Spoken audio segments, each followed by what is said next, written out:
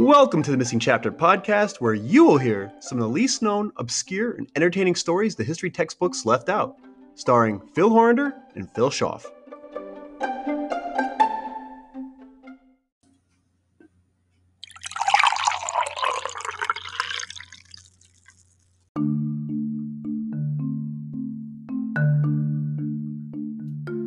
Memorialized in song by the late Gordon Lightfoot, the wreck of the Edmund Fitzgerald in 1975 is considered one of the worst maritime disasters in history and the worst that the Great Lakes has ever seen.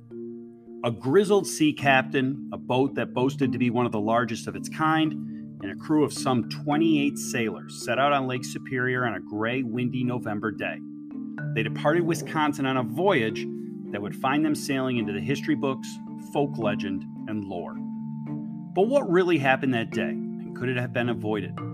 Do we know any more today than we did almost 48 years ago? And how does the story of a doomed freighter fit into the story of our nation and the history book of the Missing Chapter podcast? The lake, it is said, never gives up her dead when the skies of November turn gloomy. With a load of iron ore 26,000 tons more than the Edmund Fitzgerald weighed empty. That good ship and true was a bone to be chewed when the gales of November came early.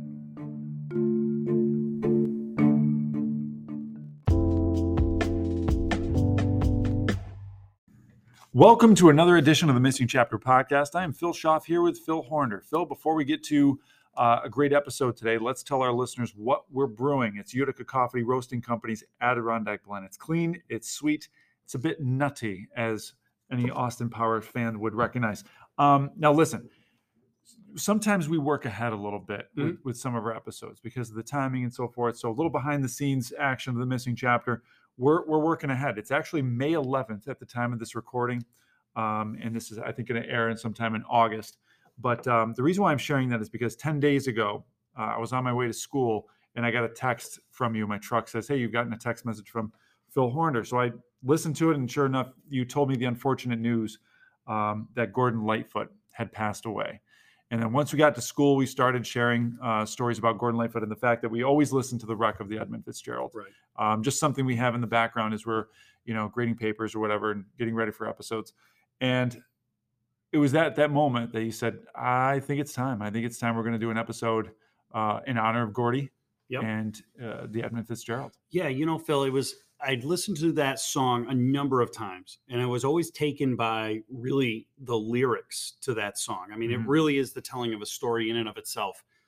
But beyond the lyrics to that song, I really didn't know any details surrounding the Edmund Fitzgerald and its ensuing demise.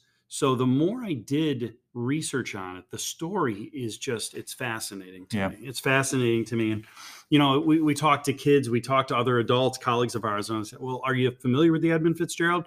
And it's very similar to my case, which was beyond the song, not that much. Right. So I'm hopefully going to add some detail to those lyrics. Now, if you're completely unfamiliar with the story of the Edmund Fitzgerald, I definitely think you should probably go to YouTube or look up the lyrics to the Gordon Lightfoot song. It's definitely worth it. And it's very well done by him in terms of it's historically accurate. And I'm going to start off by just giving you some general background. The Edmund Fitzgerald was a cargo ship, a very, very large cargo ship. It was built in 1958 by the Great Lakes Engineering Works in River Rouge, Michigan, and operated by Cleveland's Ogilvy Norton Company. The vessel was owned by the Northwest Mutual Life Insurance Company.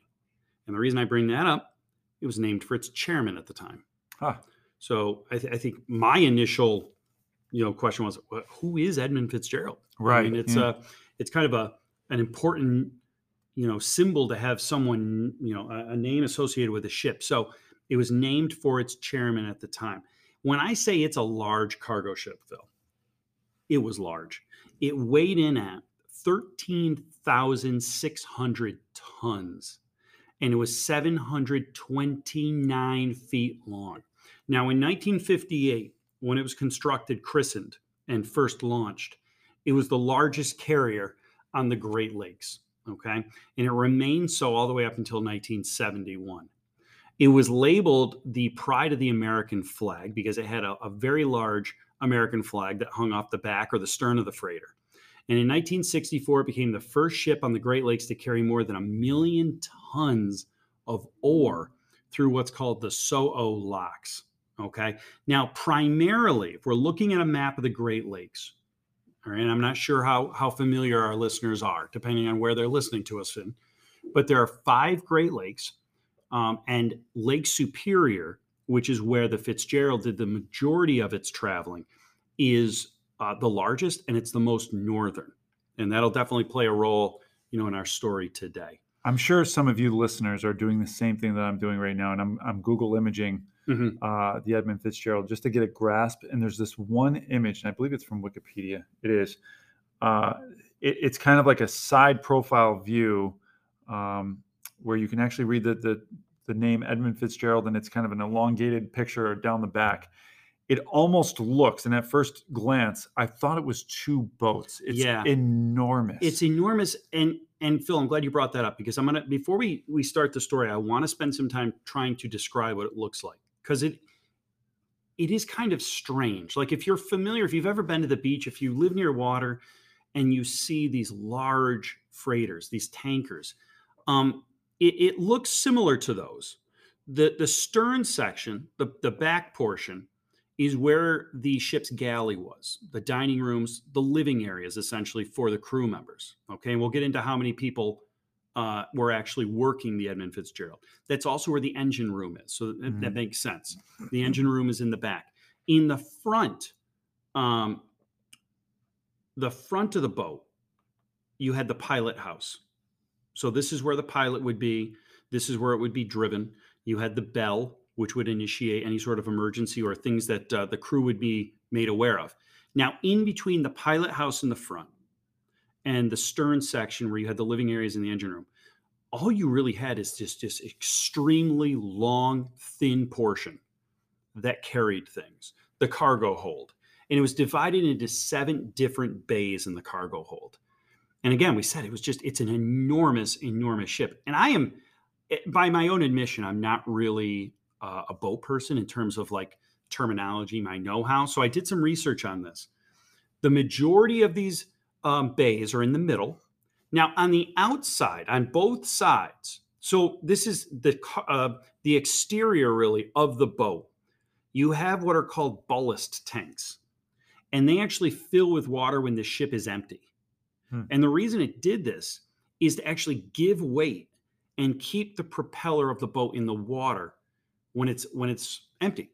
Because it's so buoyant. It's so buoyant, so large that it would actually sit so high on the water. Now, the other thing I want to make you aware of, the Fitzgerald set sail from Superior loaded. So this was them returning from a job. And it had enough iron ore pellets to put her draft, which is the height of the side of the ship below the waterline. I'll say that again. The height of the side of the ship below the waterline at 27.5 feet.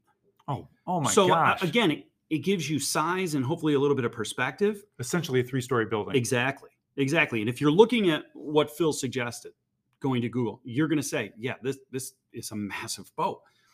This level rather, it was legal, but it was a very heavy load, which was certified at her launching. And we'll get into that a little bit more when they left, to carry a load line of only 26.5 feet. So yes, it was legal because you have kind of room for error, which is only a foot in this case. But the Coast Guard would later report, listen, this was probably a factor in what we're going to ultimately talk about with the Edmund Fitzgerald. The fact that it was so heavily loaded.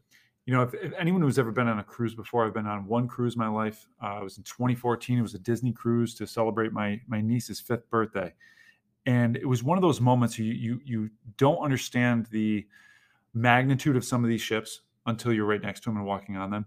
And I remember, we see them on TV and so forth, but you walk up to the ship and the first thing that everyone asks is, how the heck does this float? I know. You know what I mean? It's like those large planes you see where it's like, okay, you could explain the physics to me on how this gets off the ground.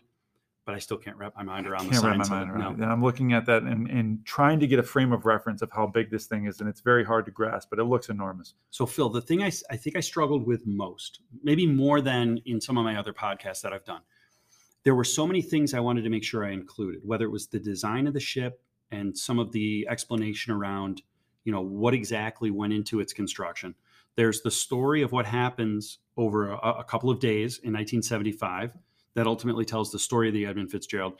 I'm talking about weather. I'm talking about, sea terminology. Right. So I'm going to try and make sure that I include everything for our listeners. And hopefully at the end, you'll have a really good idea as to what transpired. So on November 9th, 1975, at 2:30 p.m., the Edmund Fitzgerald departed Burlington Northern Railroad Dock number 1, which is in Superior, Wisconsin. And as I said, it had approximately 26,000 tons of ore, and they were bound for Detroit, Michigan. So again, if you're looking at Lake Superior, the design of this lake, it's almost like an upside down U. Yep. There's a little bit of a hump of land, a peninsula that they have to travel over. And you also forget how large, because it's a lake. Lake Superior is massive. Yeah. You think lake, you kind of in your mind have something smaller, but the Great Lakes are just enormous, especially to have tankers like this traveling on them. So the day prior, on November 8th of 1975, the day prior to the Edmund Fitzgerald departing, the National Weather Service began tracking a storm that was at this point moving across the Central Plain states. But they were also noticing that it was tracking northward towards the Great Lakes. So it was kind of literally and figuratively on their radar. But at this point, it appeared what most meteorologists were saying, it was referred to as a quote unquote typical November storm. Okay. Nothing out of the ordinary. Yep.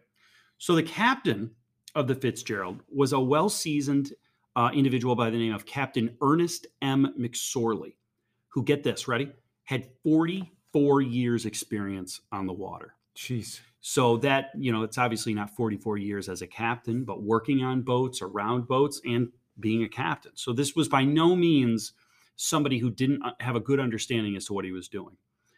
He was taking no chances, however, with this storm.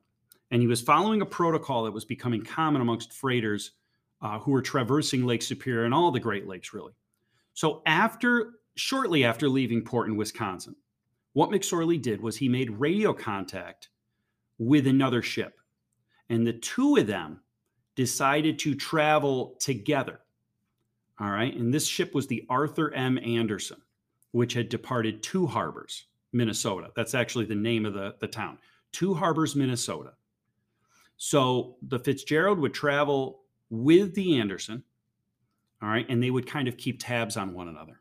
Okay. All right. And that makes sense. Yeah. I didn't realize that they would do something like that, but you're like, okay, yeah, it makes sense. A sister ship just kind of guiding it along, right? Right. Yeah. Keep Right. an eye on it. Yep. And what was convenient is the Anderson, who was captained by Bernie Cooper, was following a very similar route to the Fitzgerald because they were on their way to Gary, Indiana. Now, I had to look this up while you were talking because we're talking about the size of the Edmund Fitzgerald and the size of the Great Lakes. The size of the Great Lakes, they cover more than 94,000 square miles, hold an estimated 6 quadrillion gallons of water, and it's 1/5 of the world's fresh surface water supply and 9/10, 90% of the U.S. supply. And you know what? It's good that you brought that up because you think about the storm patterns that develop over the oceans. It makes sense because they're just such vast areas of water. Yeah. And obviously you're going to have very similar things that happen over the Great Lakes because they're so large. Exactly. So I think yeah. you lose perspective on size, the size of the boat and the size of Lake Superior. Yeah. So the two ships, the Anderson and the Fitzgerald, would remain in radio contact with one another for the duration of their shared course. The Fitzgerald, being larger and faster of the two, initially took the lead when they first started out. Mm-hmm.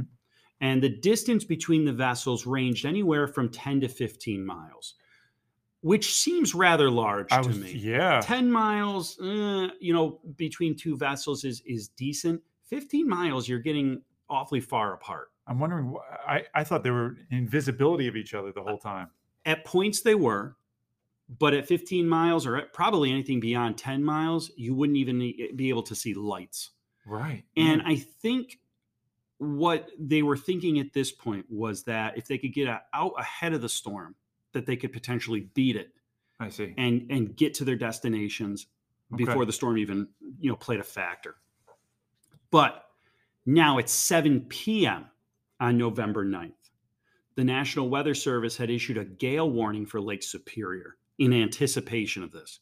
So within a few hours, all right, 4.5 hours, two things are happening. It's becoming evident that the storm is tracking toward Lake Superior, and it's building up in intensity. So I had to do a little bit of research here. A gale warning. Yeah. In a gale, the wind speeds range anywhere from 34 to 40 knots. And they predicted east to northeasterly winds during the night. So 34 to 40 knots is substantial. And the way that it's tracking will definitely affect any sort of vessel or boat that's on Lake Superior. So if you're the captain of these two ships, you realize, listen, what's behind you is getting bigger, and you either have to pick up your pace or decide on a different course to possibly take in order to avoid catastrophe. So Captain McSorley, and again, he's the Edmund Fitzgerald, and Captain Cooper of the Anderson jointly agree to take a more northerly route across Lake Superior. And they would essentially hug the coastline of Canada, where you had some highlands on the Canadian shore that would protect you from the winds, at least a little bit. This took them between places like Isle Royale, Kiwananu Peninsula. They would later then make a turn to the southeast to reach the shelter of Whitefish Point. Now, this was all around 2 a.m., so it's dark. We know that the storm is building behind them. They're kind of planning, let's take a more northerly route and hopefully avoid some of the more damaging winds by being along the coast. So weather conditions continue to deteriorate. The gale warnings that have been issued at 7 p.m. on November 9th are now upgraded to storm warnings in the early morning of November 10th. While conditions were bad, winds were gusting now to 50 knots. Sea levels were up to 12 to 16 foot waves. Jeez. Both captains had piloted their vessels in similar conditions and seemingly were not overly concerned.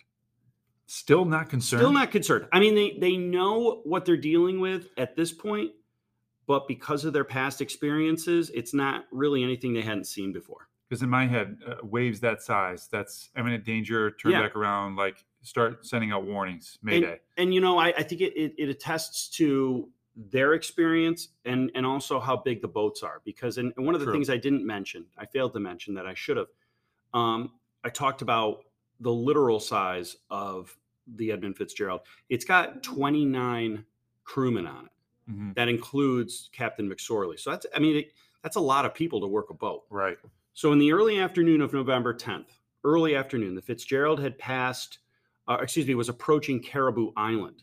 The Anderson was just approaching Michipicoten.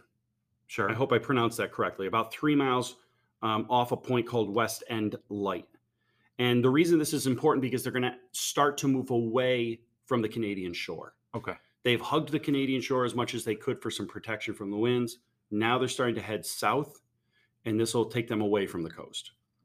So, as I did my research, there was some terminology here that I was not all that familiar with, and I figured the listeners probably weren't either. Okay.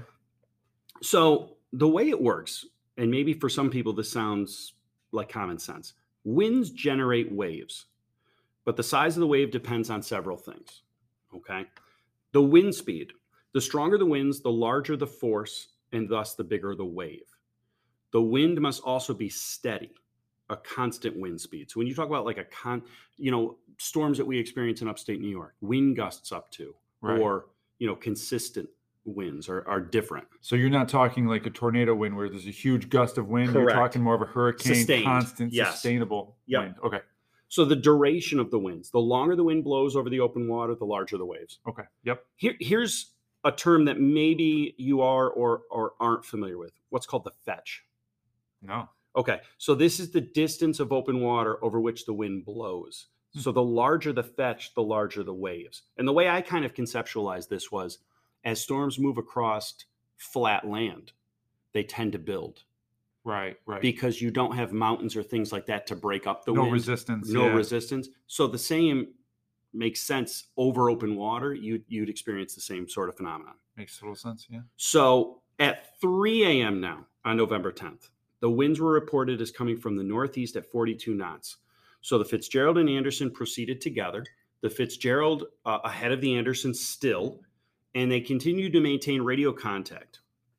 The Anderson also had radar locating and continuing to track the position of the Fitzgerald.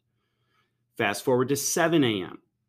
Now the storm passes over Marquette, Michigan. Now, this is the last time really it's going to pass over land. Now you're talking about this storm moving out over water. So it's starting its path across Lake Superior, making quick ground on the two freighters. And at this point, Captain Cooper observes a rather alarming maneuver by Captain McSorley. Okay. Cooper maintains that he watched the Edmund Fitzgerald pass too close to what's called 6 Fathom Shoal, which is a portion near what I referenced earlier, Caribou Island. Now, the reason this is concerning for Cooper, he could clearly see the ship and the beacon or lighthouse on Caribou on his radar set and could measure the distance between them.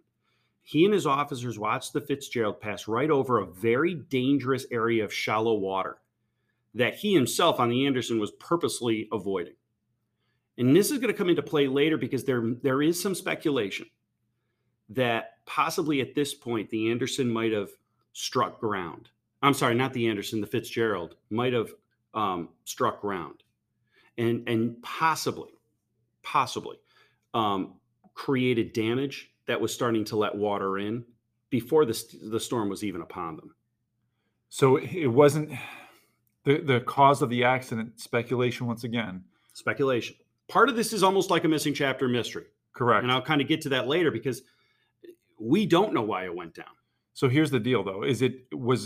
Was the maneuver bringing him close to that shallow water? Was that maneuver to avoid something from the storm, or avoid is it something just from the storm, make a quicker route? Either way, could it possibly have led to damage that later on would speed up the process of the Fitzgerald sinking? Again, it's a theory. Yeah. By this time, snow and rising spray had obscured the Fitzgerald from sight. So the Anderson had been able to follow it on radar. They had contact on radio, and they could see the lights of the Fitzgerald. But now the Fitzgerald is moving out of sight because of the weather. And the Anderson is predicting that it's now 17 miles ahead of them on radar. Wow. Oh, my gosh. So the gap between the two boats is opening up. So two important factors are coming into play now. Number one, the ships enter a stretch where land is not as close, which I mentioned earlier. Number two, the winds are changing direction drastically, which means combined, they're not as protected as they had hoped to be. And they're farther apart, obviously, if danger, does occur. Just after noon on the 10th, Captain Cooper makes radio contact with a third ship, the Ava 4, and reported that, this is Captain Cooper, they were experiencing a bad list or a sway in the boat. And the heavy seas over the deck were some of the worst that Anderson had ever been in. So they're starting to get the repercussions from this storm by noon. They're not necessarily taking on water, but right. the seas are crossing and over. That's the Anderson. So they're not really privy as to what's going on with the Fitzgerald. Right. But they know they're starting to see some really bad waves. And now remind me, this is a significantly, obviously, smaller ship. Yes. So smaller of the two. Assuming size would play a factor in this, they're going to slow down even more. Right. Which increases that gap between the Fitzgerald. Correct. Yes. And the two captains are going to start to address that too. Okay. Yeah. Okay. So at 3:30 p.m. that afternoon, Captain McSorley of the Fitzgerald radios Captain Cooper and says, quote, "Anderson, this is the Fitzgerald. I have a fence rail down, 2 vents lost or damaged, and we're experiencing a list. I'm checking down. Will you stay by me till I get to Whitefish?" End quote. So McSorley saying I'm checking down essentially means he's checking down his speed to allow the Anderson to close the distance for safety. Okay. The other thing is the 2 vents lost or damaged. If you were to look at that gap between the pilot house and what I described, the stern section, that long stretch where the cargo hatch was, you have hatch covers, which are essentially like doors leading to a storm cellar. Yep. And it appears at this point, most people think that the clamps on there were starting to break and those doors might be flapping open, which means anything, in terms of waves or rain coming onto the ship or over the railings would be now going into the boat. Oh, wow. All right. So you have some, really for the first time, the Edmund Fitzgerald, some concern with what they're telling the Anderson. So much so that, hey, we're gonna slow down so you can catch up to us. Captain Cooper asks McSorley at this point if he had his pumps going. The pumps meaning pumping out water. And McSorley said yes, both of them.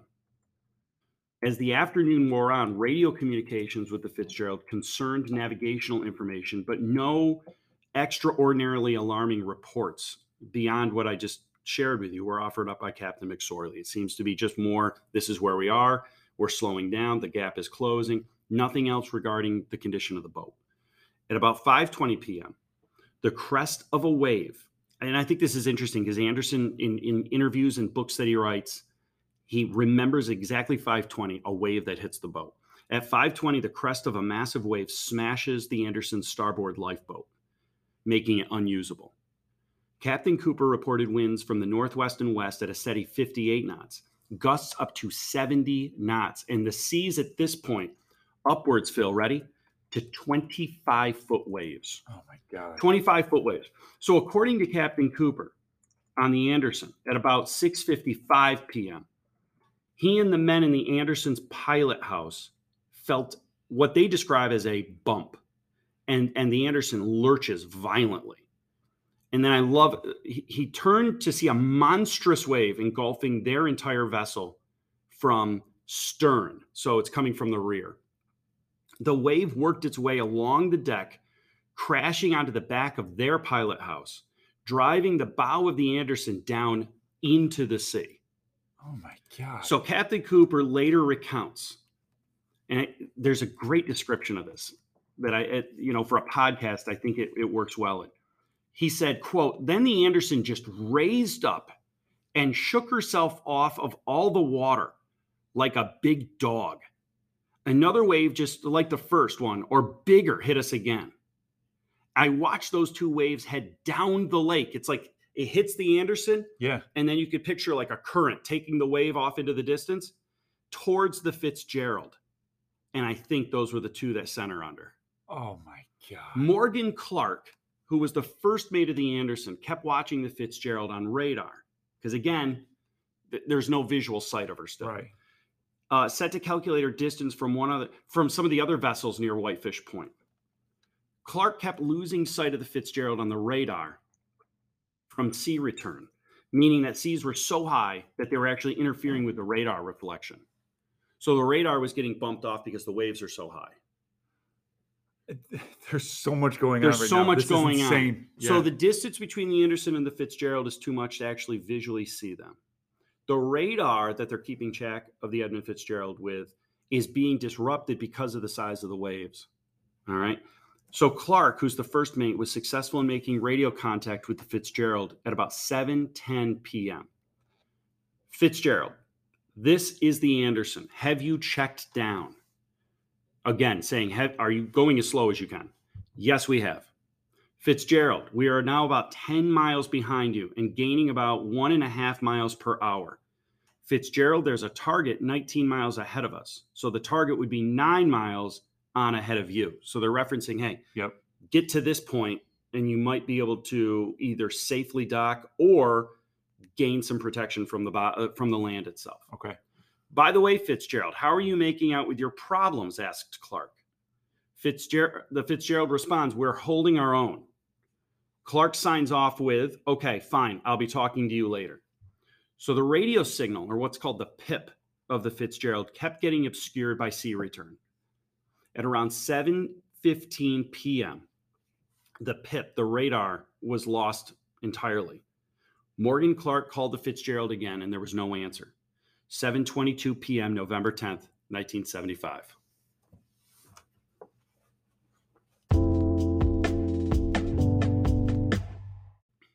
All All right, welcome back from the break. I don't know if anyone else needed that little breather. I felt like I was actually in the story. You did a fantastic job, Phil, of describing everything in such detail. Where I honestly felt like I could see the waves, I could visualize everything, and now I feel like I'm in the story of it, where I started to get a little anxious thinking about this massive wave that's coming at I believe you said 70 knots. Right. So I had to look this up because I'm so curious. My brain doesn't work in knots; it works in miles an hour. And I don't know if the listeners have that same kind of mentality, but 70 knots is 80 miles an hour. That's a Category 1 hurricane wind, sustained wind. And then you got to be thinking, okay, so you have this massive wave that just hits the deck of the Anderson, almost takes it under, but somehow it dispels this and pushes it towards the Fitzgerald, which, if I'm correct, they may think this could have been the wave.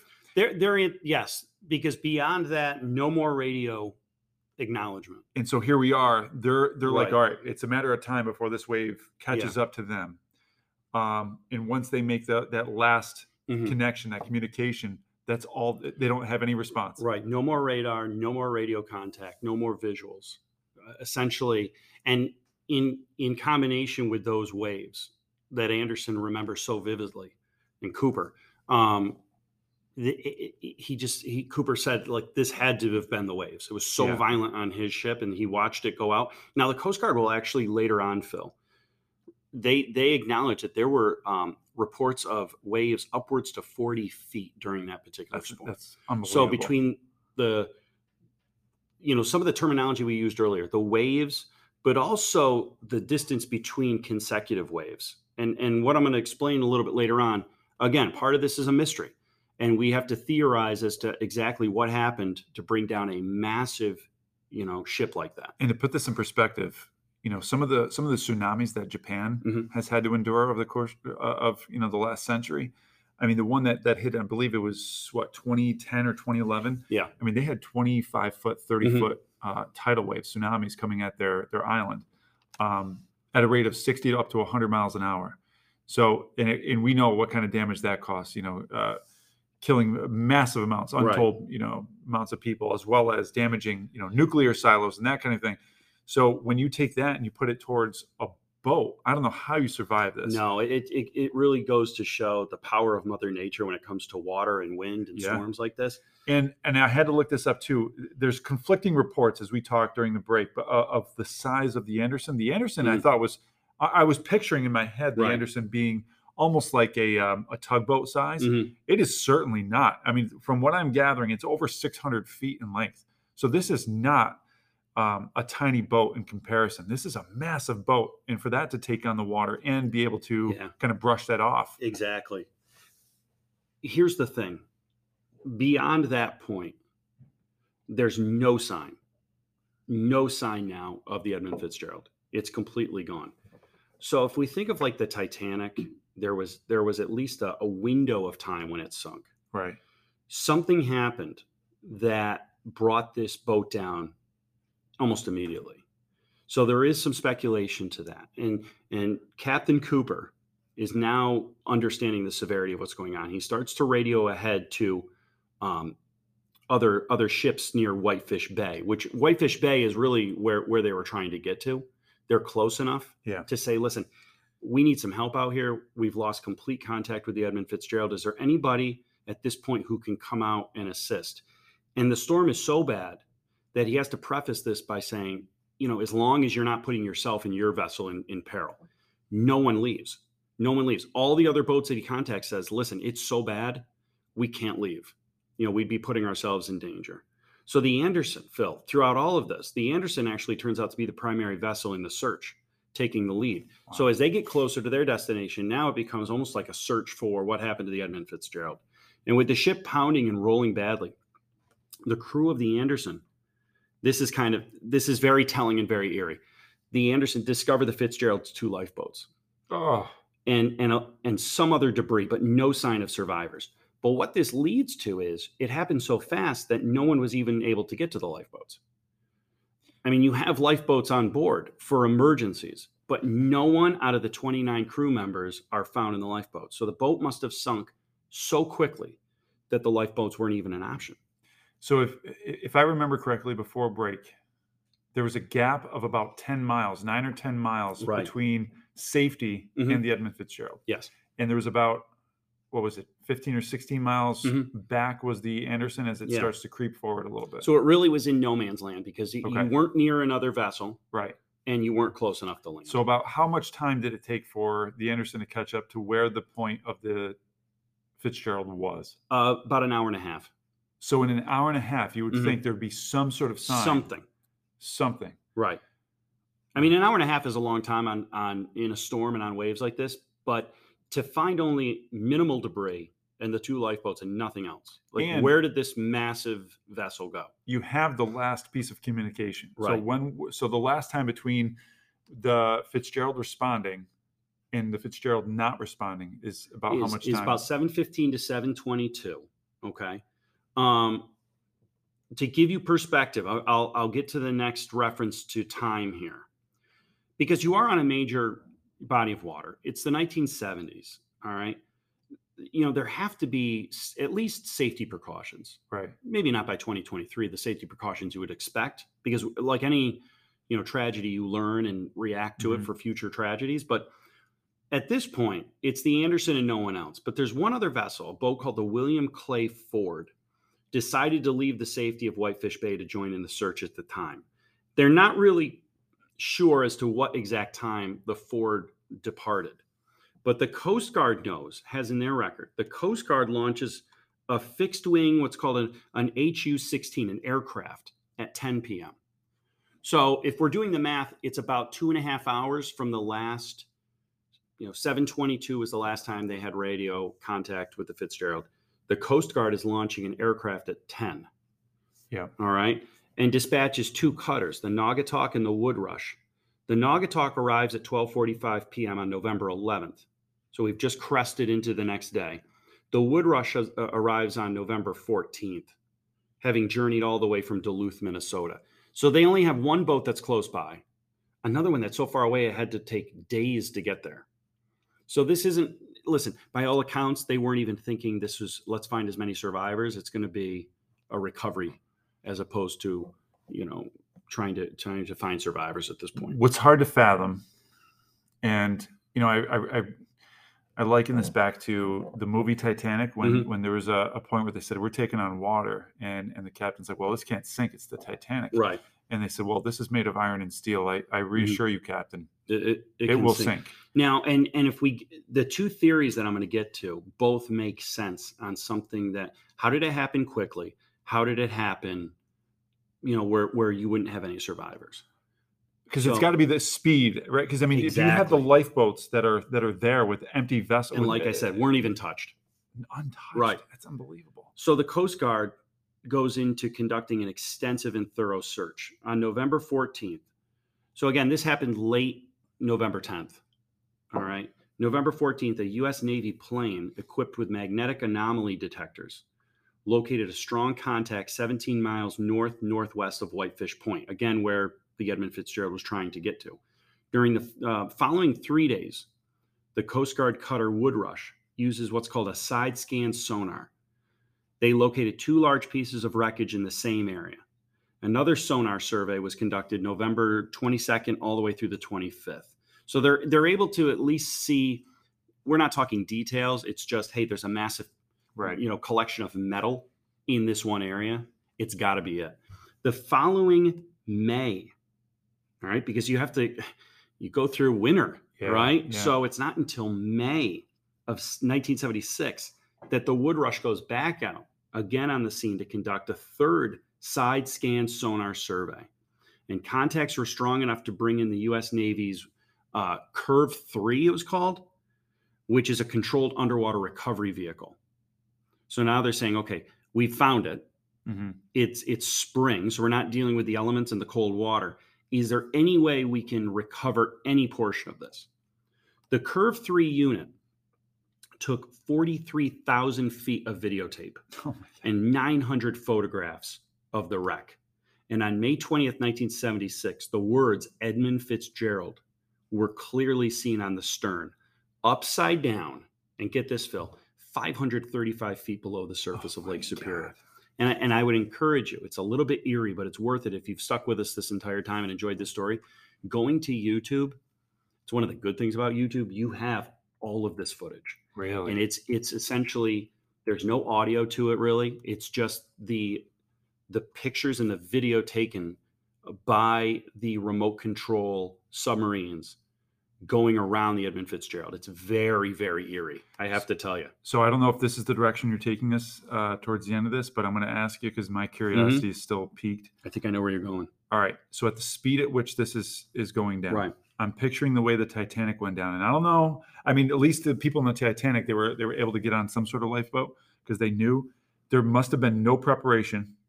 And even if the boat was going down, you would assume that they were able to at least jump out to swim to those boats. So I think if we're thinking about the Titanic, the big difference is the break in the middle of the boat. Okay. Because here are the two theories. I go back to the Fitzgerald going into too shallow of water. Yep. Okay. So is there the possibility that it scraped bottom on the shallow shoal and actually ruptured the hull plates and allowing water to pour into the cargo hold? That's one of the theories. Okay. The second theory, and this seems to be the most widely ones, with the accounts of Anderson and the speed that it went down and the inability of anybody on board to do anything about it. Here's the theory number two. It's called the big wave theory. So another theory suggests that even if the Fitzgerald was taking on water, the ship really should have been able to ride it out. It's a huge ship, was right? Able to, yeah. Unless she was hit by one of those 30 to 40 foot waves. All right. With the ship already lying lower than usual in the water, we go back to something we pointed out. Yes, it was the matter of 26.5 to 27.5 feet with that water line carrying all of that iron ore. But does that make a difference under these circumstances? Absolutely. So if you picture the wave and you picture the boat going frontward, pilot house first, into one of these waves, the wave comes over, driving the head of the boat downward like it had with the Anderson, in conjunction with all of that water on the front of the boat, all of the weight of the ore then being shifted forward. Mm-hmm. It would have just done a nosedive toward the bottom of the lake. I hope I did a good enough. Yeah. If you picture a massive wave, the pilot house being driven down, everything shifting, and essentially the back of the boat, very much like the Titanic, raising up out of the water, but it remaining intact, it would have just driven the entire thing down. God. So again, you would have had no time to react. And there would have been very little.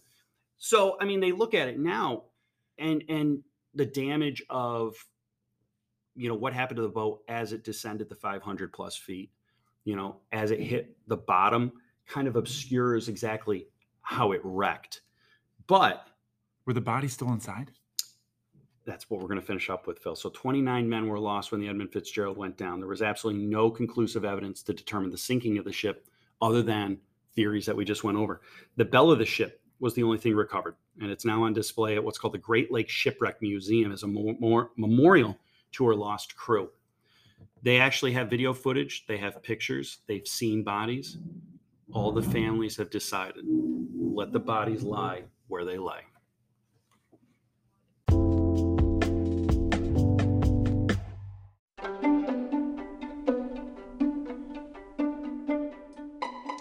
Thank you for joining us. Until next time, I'm Phil Schaff. And I'm Phil Horrender. Another chapter has been added to the history textbooks.